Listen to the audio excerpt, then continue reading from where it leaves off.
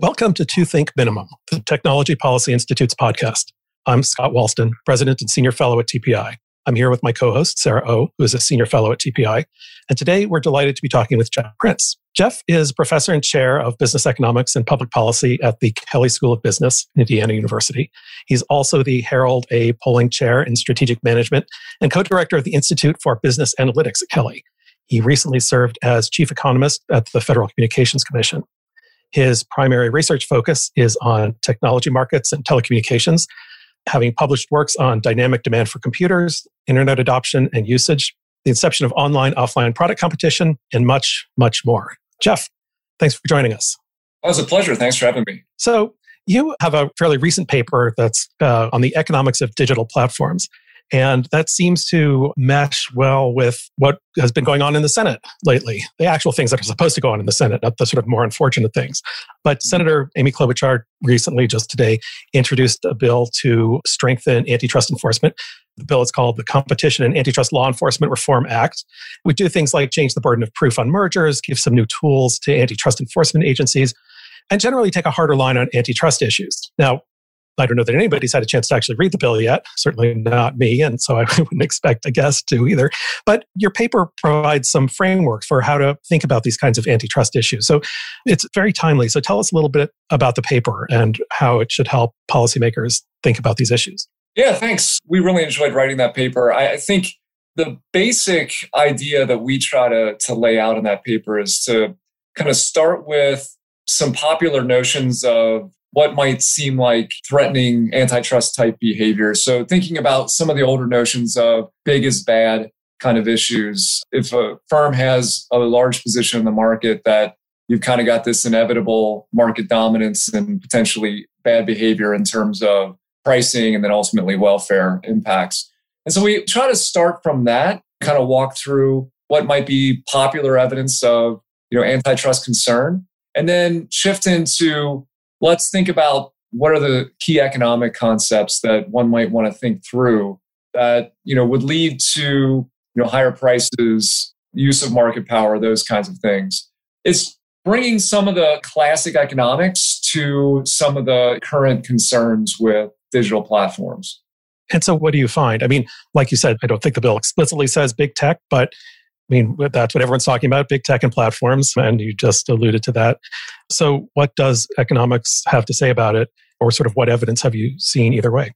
I think one of the main things that we try to highlight is classic problem with a lot of the digital platform discussions is that, a lot of the things that we typically would worry about in other scenarios may not apply. So the classic thing would be, they're going to raise prices on consumers.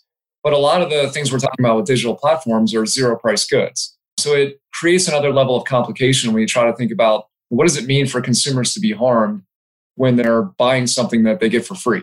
And so I think that's one of the highlights from the paper is to try and take that issue head on. And one of the ways we frame that is to think in terms of shadow prices. So thinking about, other product features other than price, and then bringing in some of the economic concepts that help us to think about, is it the case that market power is... Actually, before you go on, define shadow prices. Yeah, so shadow prices basically, there's a technical way of thinking about it, but let me give you kind of the, more straightforward approach, which is the way I like to think about it is imagine a product feature and the shadow price you can think of as, what's the willingness to pay for an incremental improvement in that feature. And so you could think about then, if that improvement is not being made, then that's, in a sense, the price that the consumer is paying by not enjoying that improvement. A great framework for this would be like privacy. This has come up in the Facebook case and the Google case. There's this argument that the privacy is suboptimal in some way in terms of what the firms are providing.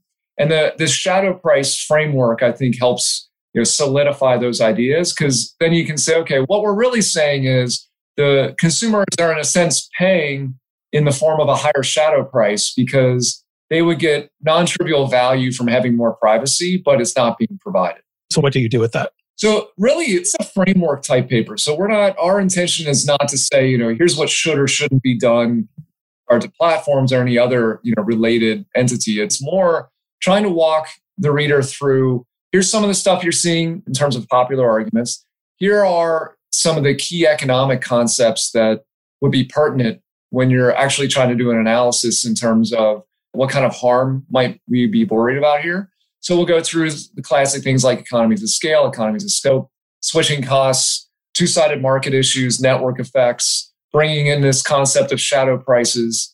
And then we shift into, what are the potential remedies? So is it divestiture? Is it price regulation, including status quo, not doing anything, and trying to lay out what are the costs and the benefits that at least should be weighed when considering different approaches.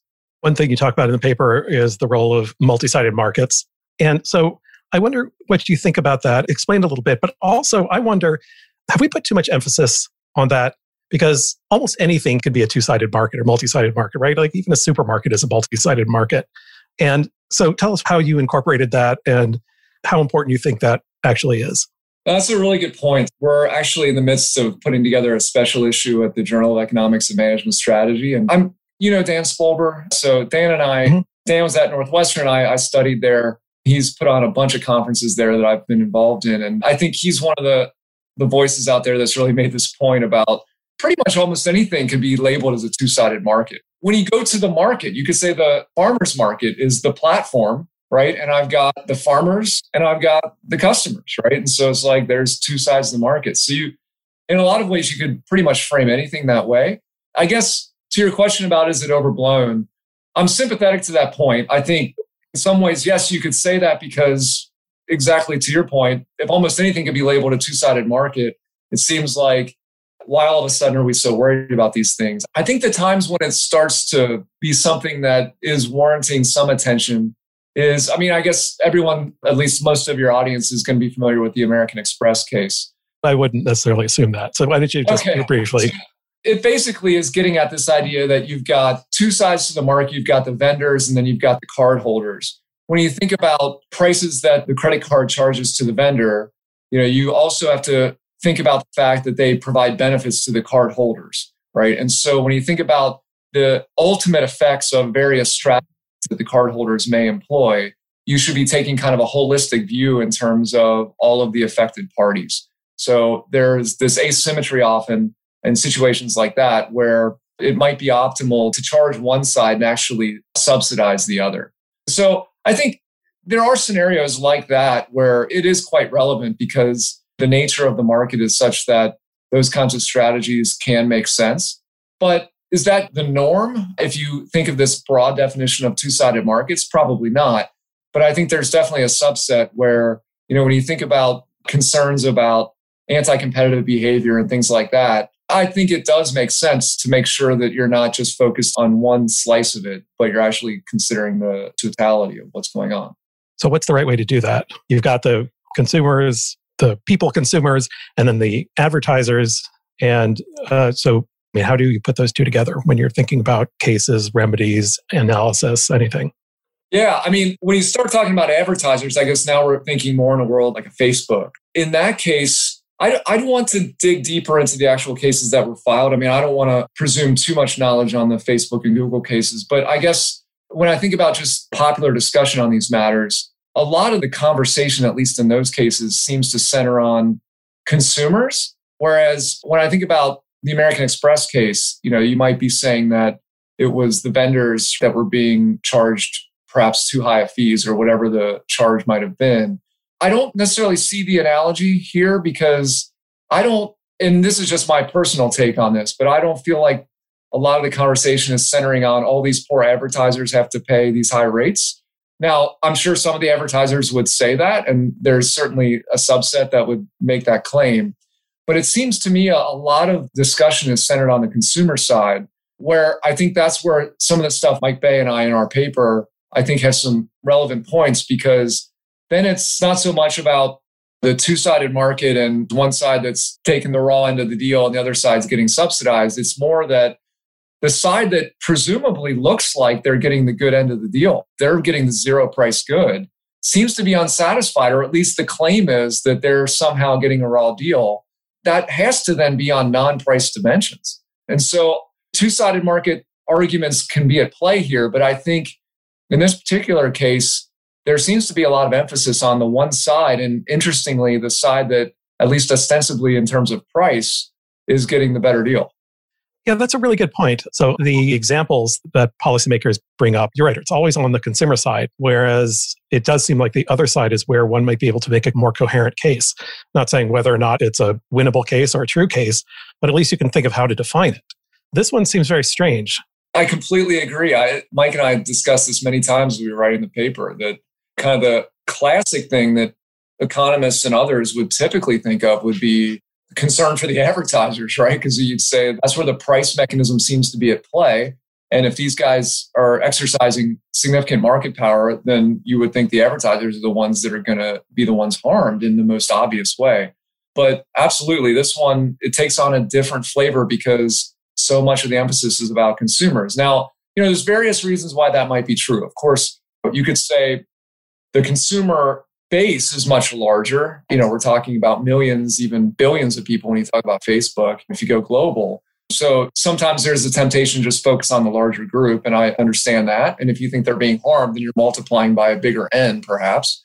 But I'm not even sure that's it. Again, that's just my opinion, but I think there clearly is emphasis on these non-price components. And I feel like that's been taking center stage in these types of cases and several others where there's been this increased emphasis on, say, quality dimensions or other kind of non-price features as the area of concern. I mean, cynically speaking, I would imagine it's mostly to do with what sounds better politically, because this way it can be consumers against big business, and otherwise it's just business against business, and people care less about that. It's hard to ignore that as a potential angle as well, for sure. Yeah, it reminds me of the Apple versus Pepper case, which is the developers were at issue in the App Store model. And there isn't really a popular uprising for the developers. The idea was like all the costs were being passed on to the consumers, or that was the argument, but they didn't find it. But I agree. I mean, business against business doesn't get headlines. Well, I think that's right. I think that plays a role here for sure. So you recently finished your time as the chief economist at the FCC. Be good to talk about that a little bit. So you recently wrote a paper with others at the FCC about economics, a review of economics in the year of the FCC. What were some of the most interesting things you worked on while you were there? Yeah, so there was a range of projects. Before I got there, they had just kind of closed out their commentary on the T-Mobile Sprint merger. And so that had taken up, a lot of the time and effort of the commission to deal with that.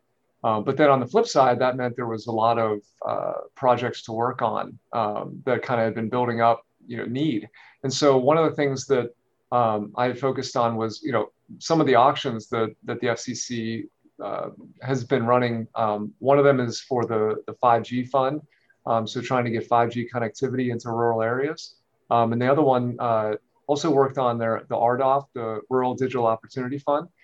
So that it's really kind of the mirror image of the 5G fund in some ways, although they're structured differently. The RDOF is about broadband deployment. Well, tell us about the 5G fund and what that auction is supposed to look like.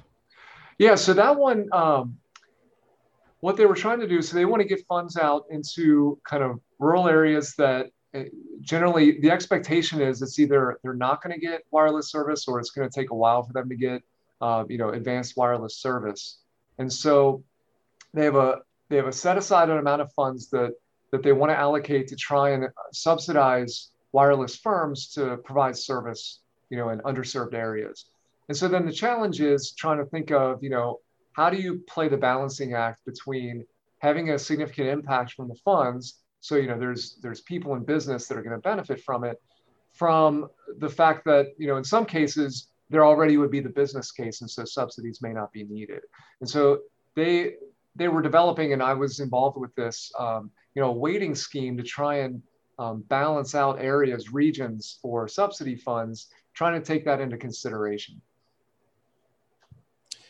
And so, I mean, they came up with this with the weighting scheme, but there are still issues with the auction, right? I mean, there's still some controversy about it. Yeah. So while I was there, one of the pushback points was, the quality of the data. So, challenges in, identifying, where service currently was with 4G. So trying to have a sense of, what does the wireless map look like? And that's an understandable concern, no doubt. It's a challenge to get, extremely accurate maps of these things. And wireless can be kind of tricky because it's not as simple as, like with broadband, you could say, is there a connection or not, right? With wireless, it's kind of like, you have to think about like how often do you have a good signal, right? So what is the strength of the signal? Those kinds of things. So it's a little bit of a grayer area when you think about what does connectivity mean. And so that was a pushback point. And my understanding is they've now decided to delay that to try and get more accurate data. In terms I'm also sympathetic to the data issue when you're talking about wireless. It's a little bit, it's a spectrum. Not to make a pun there, but of how good your connection is, and it's sort of probabilistic in a sense. But I also wonder whether the kind of data that they're looking for is, one, whether it's possible. And two, whether we didn't already have in place ways to generate pretty accurate maps through the challenge process. They use the best data that they have, come up with geographic areas, that they define geographic areas, and then companies can say, no, I'm providing service there, and challenge it. Now, of course, you don't want incumbents just to be able to say, no, we're providing service there in order to block competition. But it is a way to, better help identify where there is and where there is not coverage. And, given that we're inherently talking about places with scarce coverage, it's hard to see how much better the data will be ultimately. It's a really good question. I definitely got to see the inside of a lot of the logistical challenges that the commission had to deal with in terms of navigating the challenge process. They had done prior attempts to get information about mobile coverage. And there were some really challenging logistics in navigating, here's what the firms say, here's what crowdsourced information is countering with, and, sorting through all of that was a non-trivial task. So in some ways, it really actually calls for some careful economic analysis, because you could say, there's a real cost to, trying to clarify the data, get more precision in the data.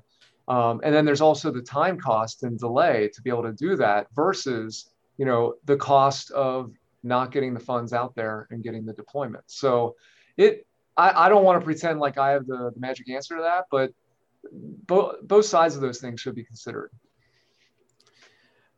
And so another one of these, you said you pointed out a similar auction, although for fixed broadband, is the RDOF auction, which just recently concluded.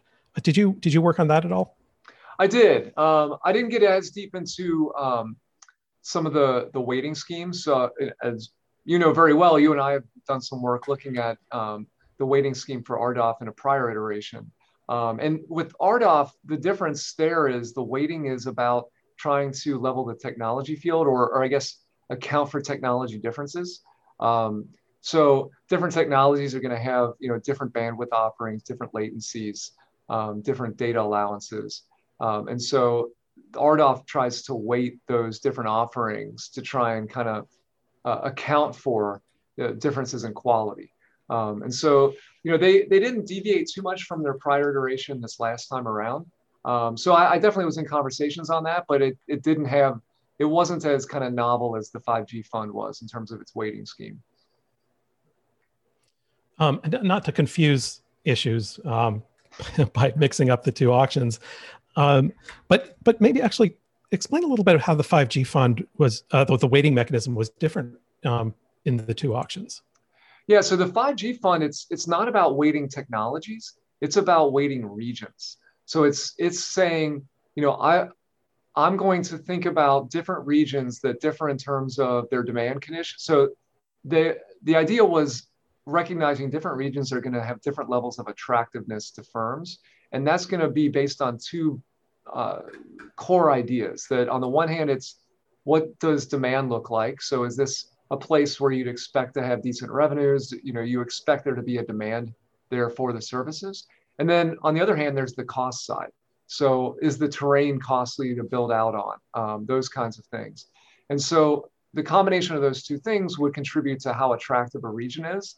And so there was a weighting scheme that was devised to try and level out some of the inherent attractiveness differences across regions, to try and make it so that avoid the outcome, for example, that all the money just goes to the absolute most attractive areas that were much more likely to already get a business case for deployment anyway.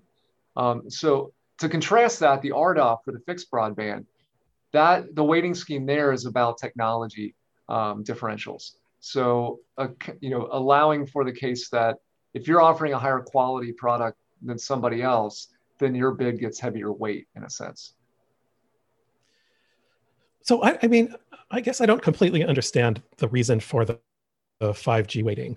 I mean, I can understand why there will be political pressure to weight regions differently, but it seems like adding weights to the regions is undoing some of the benefits of having an auction. That's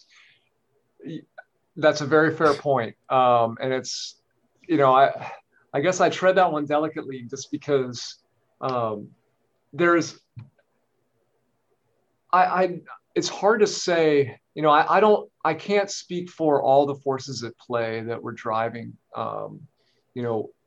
why there was a weighting scheme in the first place. I think my fundamental, the argument that I had in my head was what I just described. So, I mean, one could make the case that when they determine what the eligible areas are, that's a very coarse decision. So usually it's like on some pretty basic like census cut or something like that. And then from there, I think it's reasonable to at least say, well, there's always a risk then that after you've made that very coarse cut, when you allocate the funds, they're all just going to go to places that are likely to get served anyway. And so we want to try and flatten that a little bit. But I absolutely believe, I can see that there are other forces were at play in terms of what drove that decision. But I certainly was not in all the rooms that determined those outcomes. Right, and I certainly don't mean to criticize the FCC staff. They work under lots of pressures from all kinds of directions. Yeah. So, and then this question might not. I'm not sure if it makes sense or not, but why did the 5G fund not wait for technology types? I mean, it would have made it hard to call it the 5G fund if you could have used other technologies. But in principle, you could imagine a weighting scheme that weights a high-end 5G service more heavily than an LTE service, or is it that at this point that wouldn't make any sense because the firms just aren't going to build an LTE network? It would just be a waste.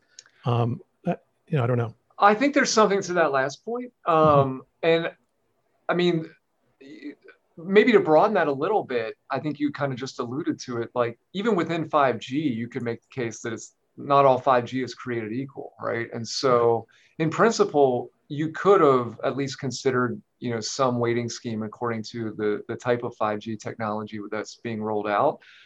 There wasn't a lot of conversation about that I can recall. I think, my rough memory on this is that, a lot of it was driven by speed. I know the prior administration, there was a lot of focus on we want to get this done quickly because we need to get 5G out there quickly.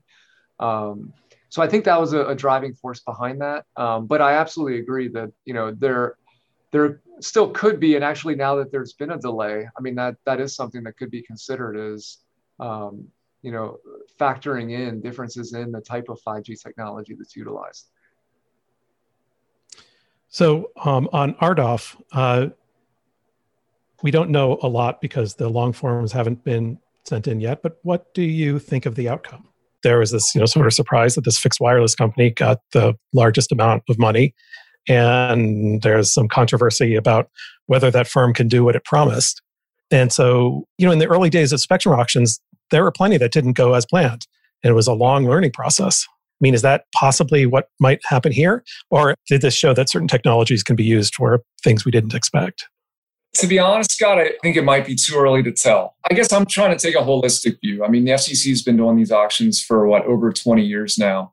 And I think there's a lot of reasons to point to success. But I think, in any given auction, you're going to be able to point to welfare losses, perhaps inefficiencies in terms of who won and the reliability of what they deliver and things like that. And, potentially some gaming of the system and those kinds of things. But I guess to take a fair view, I guess I'm thinking about historically, I think it's definitely been a big step forward that they've taken this approach. So I guess for me, the jury's still out on these most recent auctions in terms of, how well did they ultimately do. But I think if I'm putting them in the broader context of these auctions, I think by and large, they've had a lot of pluses in terms of increasing efficiency in allocation. Yeah, I'm a big fan of reverse auctions. I started writing about them a long time ago. I'm a little concerned that if this auction turns out not to have gone well, groups that oppose the auctions will use it as a reason to try to push back against it when it's a learning process. Yes. And early spectrum auctions, like I said, not all of them went well. We learned from them and changed. And I think it needs to be highlighted that these are really complicated. I mean, it isn't like the models that we start with in undergrad and grad school. There are a lot of complicated details that have to be worked out to make these go. And so it's unfair to point to any single auction and say, oh, here's this thing that went wrong, that thing went wrong. That's always going to happen. I understand that. But I think the only fair way to assess them is in the broader picture. And like you said, I think it's going to be a constant learning curve because there's so much complexity to these large auctions. There needs to be learning, right? There's just some things that the model's not going to be able to tell you in advance. I think you sometimes just have to learn from doing. Did you work on the C-band auction at all?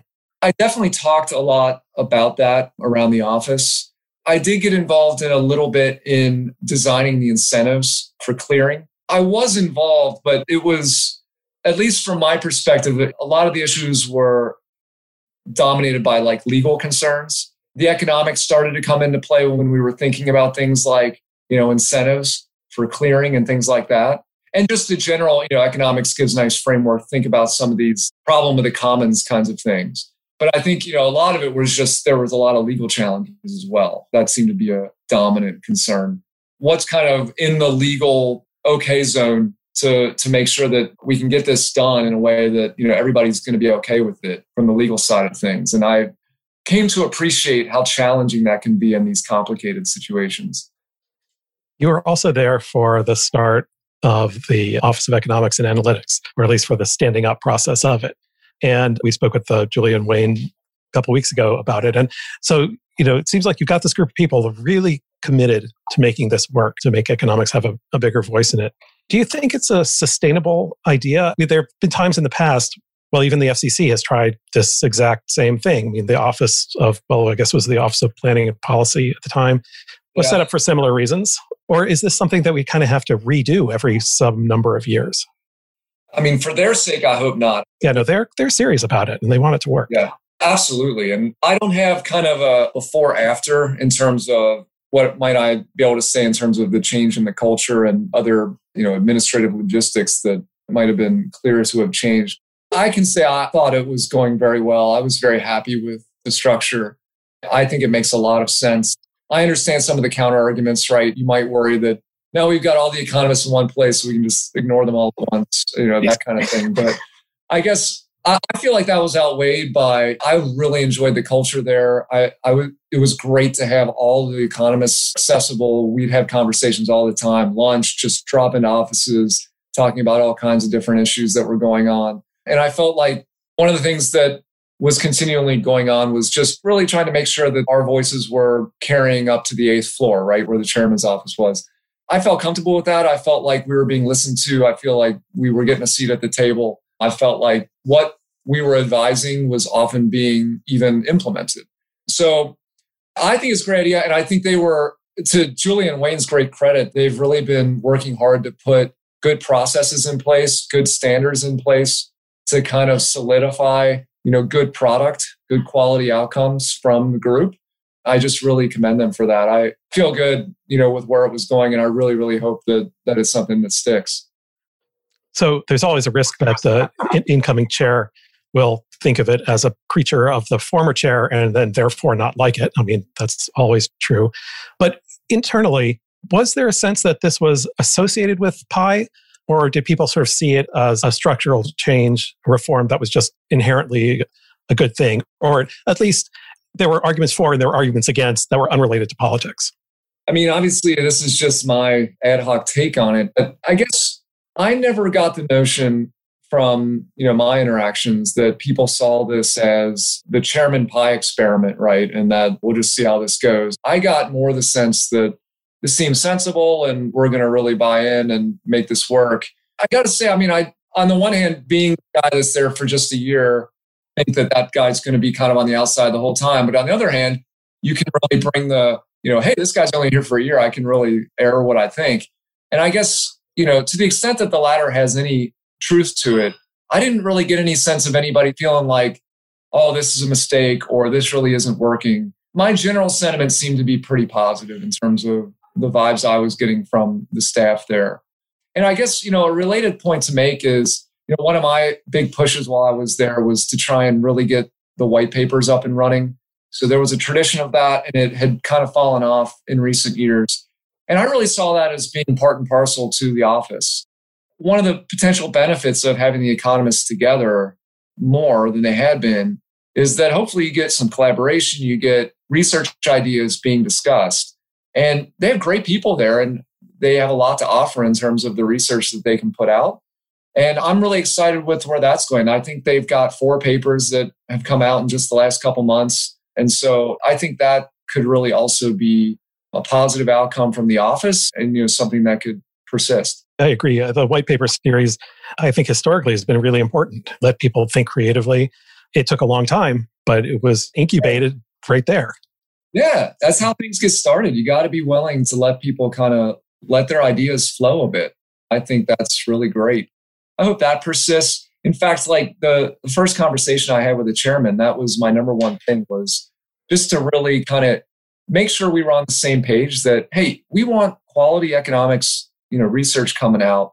And we don't want the economists to feel like it always has to pass a litmus test. It's basically, we want quality work as long as it's relevant to what we do. If it's quality work, it's going to see the light of day. I wanted to do everything I could to foster that attitude because I think that creates a good culture amongst the economists. That's what we generally want. But it's still, in some ways, it's kind of a strange institution anywhere because the chair has his or her priorities and doesn't like to have people question them. I'm not saying this about Pi or Rosenworcel or anybody. It's just the nature of people. And, you have a working paper series and there's always that risk. And then people come back and say, the FCC said, rather than saying it's a working paper. We did know that it went away for a while and now it's come back. I'm just surprised it's as stable as it is. I would think that there's often pressure for it to go away because it's inconvenient. Yeah. No, I hear you. I think that's one of the hopes is the chairman can really set the tone on that. That's why that was so important to me to make sure that, at least in the case of Chairman Pi, that we were on the same page. And I suspected we were, because he had really sent some positive signals about that. And that's one of the things working with Julie and Wayne, one of the main things I was working on was to put procedures in place with regard to white papers to try and set the precedent. So the hope is whoever the next chairperson is, if it's Rosenworcel continues or someone else, that the way we structured that is that person can kind of buy into it in principle. Because I think the economists need to feel like there's a reasonable process in place. I think everyone understands there's always going to be challenges with what the commission has to deal with. The chairman always has to have a range of things in mind in terms of what's going on at the commission. But at the same time, have a reasonable process so that you say, I've got a research idea. I want some feedback on that. I want to know that it's going to be able to be done. I want to know that the commission is willing to support this kind of work. I'm very hopeful that we've put something in place that can last. We should probably move on from the chief economist discussion, except I want to ask one more thing. Probably a lot of our listeners know what that position is, But it's a bit of a weird position, right? Because it's somebody you kind of parachute in for a year and then you leave. So what's that like? How does the staff feel about that? Because people who haven't worked with the FCC probably don't know how great they really are. They know their stuff. And so how do they feel about somebody just coming in right in the middle of all of their work? And what are the benefits and costs of this setup? I can't speak in general how they feel about it. I guess I will stick my neck out and say, one of the vibes I got is a lot of how they feel about it kind of depends on the attitude that the chief economist brings in arriving, right? Mm-hmm. The way I've described it to other people is it's kind of like a free safety position, which I love. You're not really burdened with a lot of administrative tasks. It's more like we've got a lot going on here. We know that you have expertise in a lot of these areas. Let's talk and find ways to get you involved in what we're doing. And they really do listen to the chief economist. I mean, I felt like a lot of the things I brought got implemented, were heard. I was really grateful for that. I thought that was fantastic. A lot of it's the attitude of the chief economist. I think if you walk in thinking everyone's going to listen to me and all the policies the chairman's going to do what I say and all that, then you're in for a disappointing year. But I think if you come in and say, I want to contribute to the culture of economics in this place, bring high quality assessment and analysis, and really get involved and be supportive of what's going on there, I think they will receive you very well. I just could not have been happier with the experience. So I guess the last topic, another new paper that you have, which I was surprised to find online, was this paper on COVID and travel restrictions, which I guess just came out. Really just totally fascinating.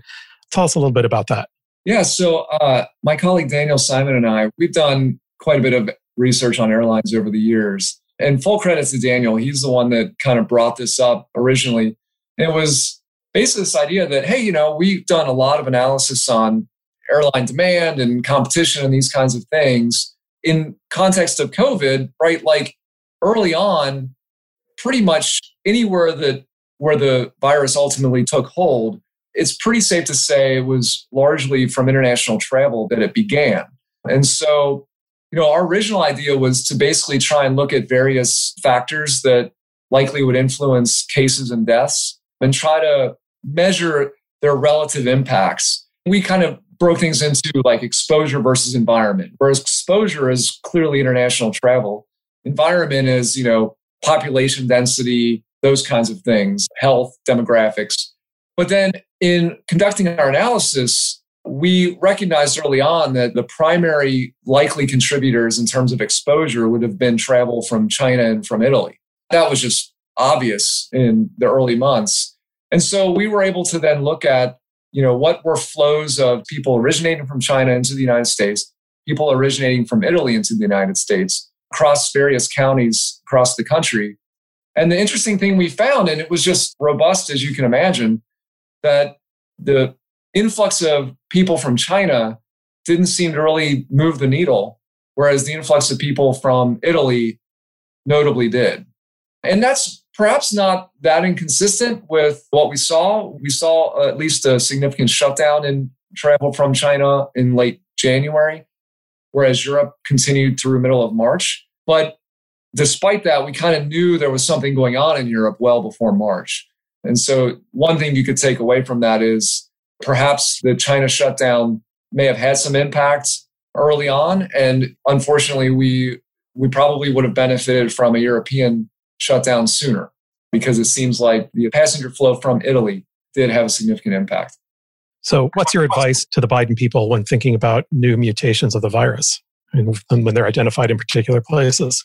We're economists. We're always reluctant to give hard advice. We're more like, think about pluses and minuses. But I guess the takeaways we've kind of highlighted are, to the extent that you think travel shutdowns might make sense, timeliness is of the essence. So if you're going to do it quickly, but then also think broadly. If you think a shutdown is worth it, and then you have reason to believe that a strain is now non-trivially in a certain country, then that should be on your radar as a place that you might want to shut down as well. And so I think contrasting the current situation with the earlier one, the case would be that there was reason to strongly believe that this thing was non-trivial in Italy well before mid-March. And so thinking these terms might have saved us some of the earlier pain in the virus.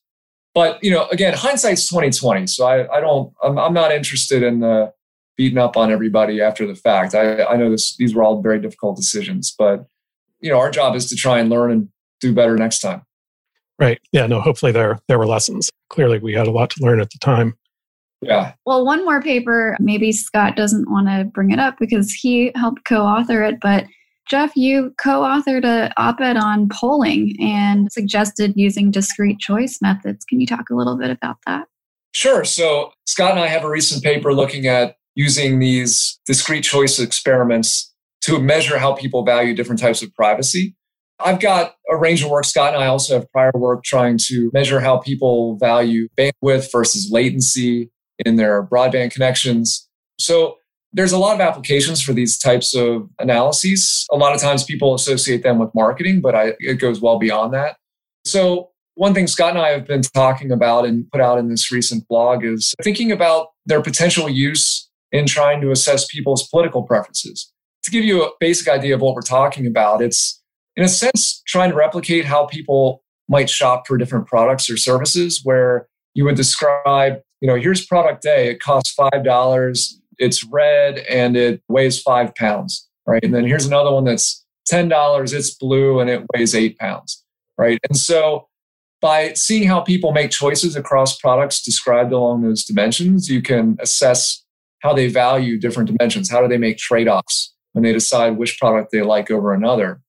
That doesn't have to be limited to products. You could be thinking about that in terms of political policies or candidates. And so one of the things that we think there's potential in these types of analyses is when you frame it along multiple dimensions like that, you can kind of dilute people's attentions on any particular feature. So if you think about, if I just say, who are you going to vote for, right? Then obviously I'm focusing you on a particular election, right? And a particular potential set of candidates. Whereas if I frame it in the context of, here's some policies you might think about, here's a combination of policies and candidates. And amongst those combinations, which ones do you like the most?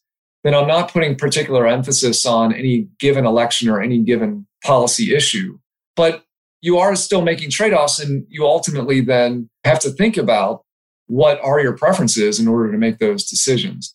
And so the hope is that framing it that way, you might be able to elicit people's preferences on maybe more sensitive topics in a better way than if you just directly ask them about it. So that's something we're thinking about pursuing. Do polling firms not use those types of methods right now? It's not common.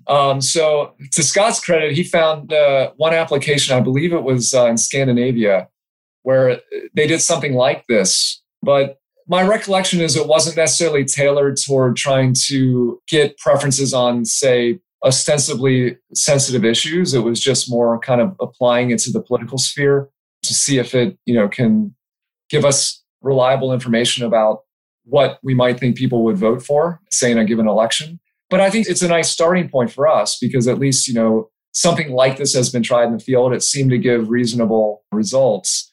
But I think our hope is to try and push it to specific applications where you might say this is a sensitive issue or this polarizing candidate, those kinds of applications, and see if this type of approach might be able to address some of the concerns that people have had in some recent elections, where at least part of the concern was that people might be a little more reluctant to voice their true opinion on, say, a polarizing candidate or perhaps a controversial issue. You raised another point that we were actually talking about this morning. Why do polling firms continue to use methods that we know are not likely to elicit truthful responses? You'd think they all have an incentive to try to be the one that's the best, whether you're an external polling firm or polling for a candidate internally. So it's an interesting question. We don't know, but we are looking to start this project. Our donation lines are open. We'll post that. We'll post that number. Right, exactly. Yeah, but it should be fun. I think it's a worthwhile project. I mean, obviously in recent applications, obvious things come to mind, but I think this has wide-ranging implications. There's lots of controversial things. There's lots of things that people don't necessarily want to be truthful about in terms of their preferences, where deeper understanding of what their preferences truly are could be very beneficial towards policy and business strategy and all these kinds of things. So anything we can do to move the ball forward in that, I think could have some real value. Well, that was a pretty good cross-section of your work. We've gone way over time, so we should probably wrap up. So Jeff, thanks so much for speaking with us today. It was really interesting. Oh, thank you both. I really enjoyed it. Thanks.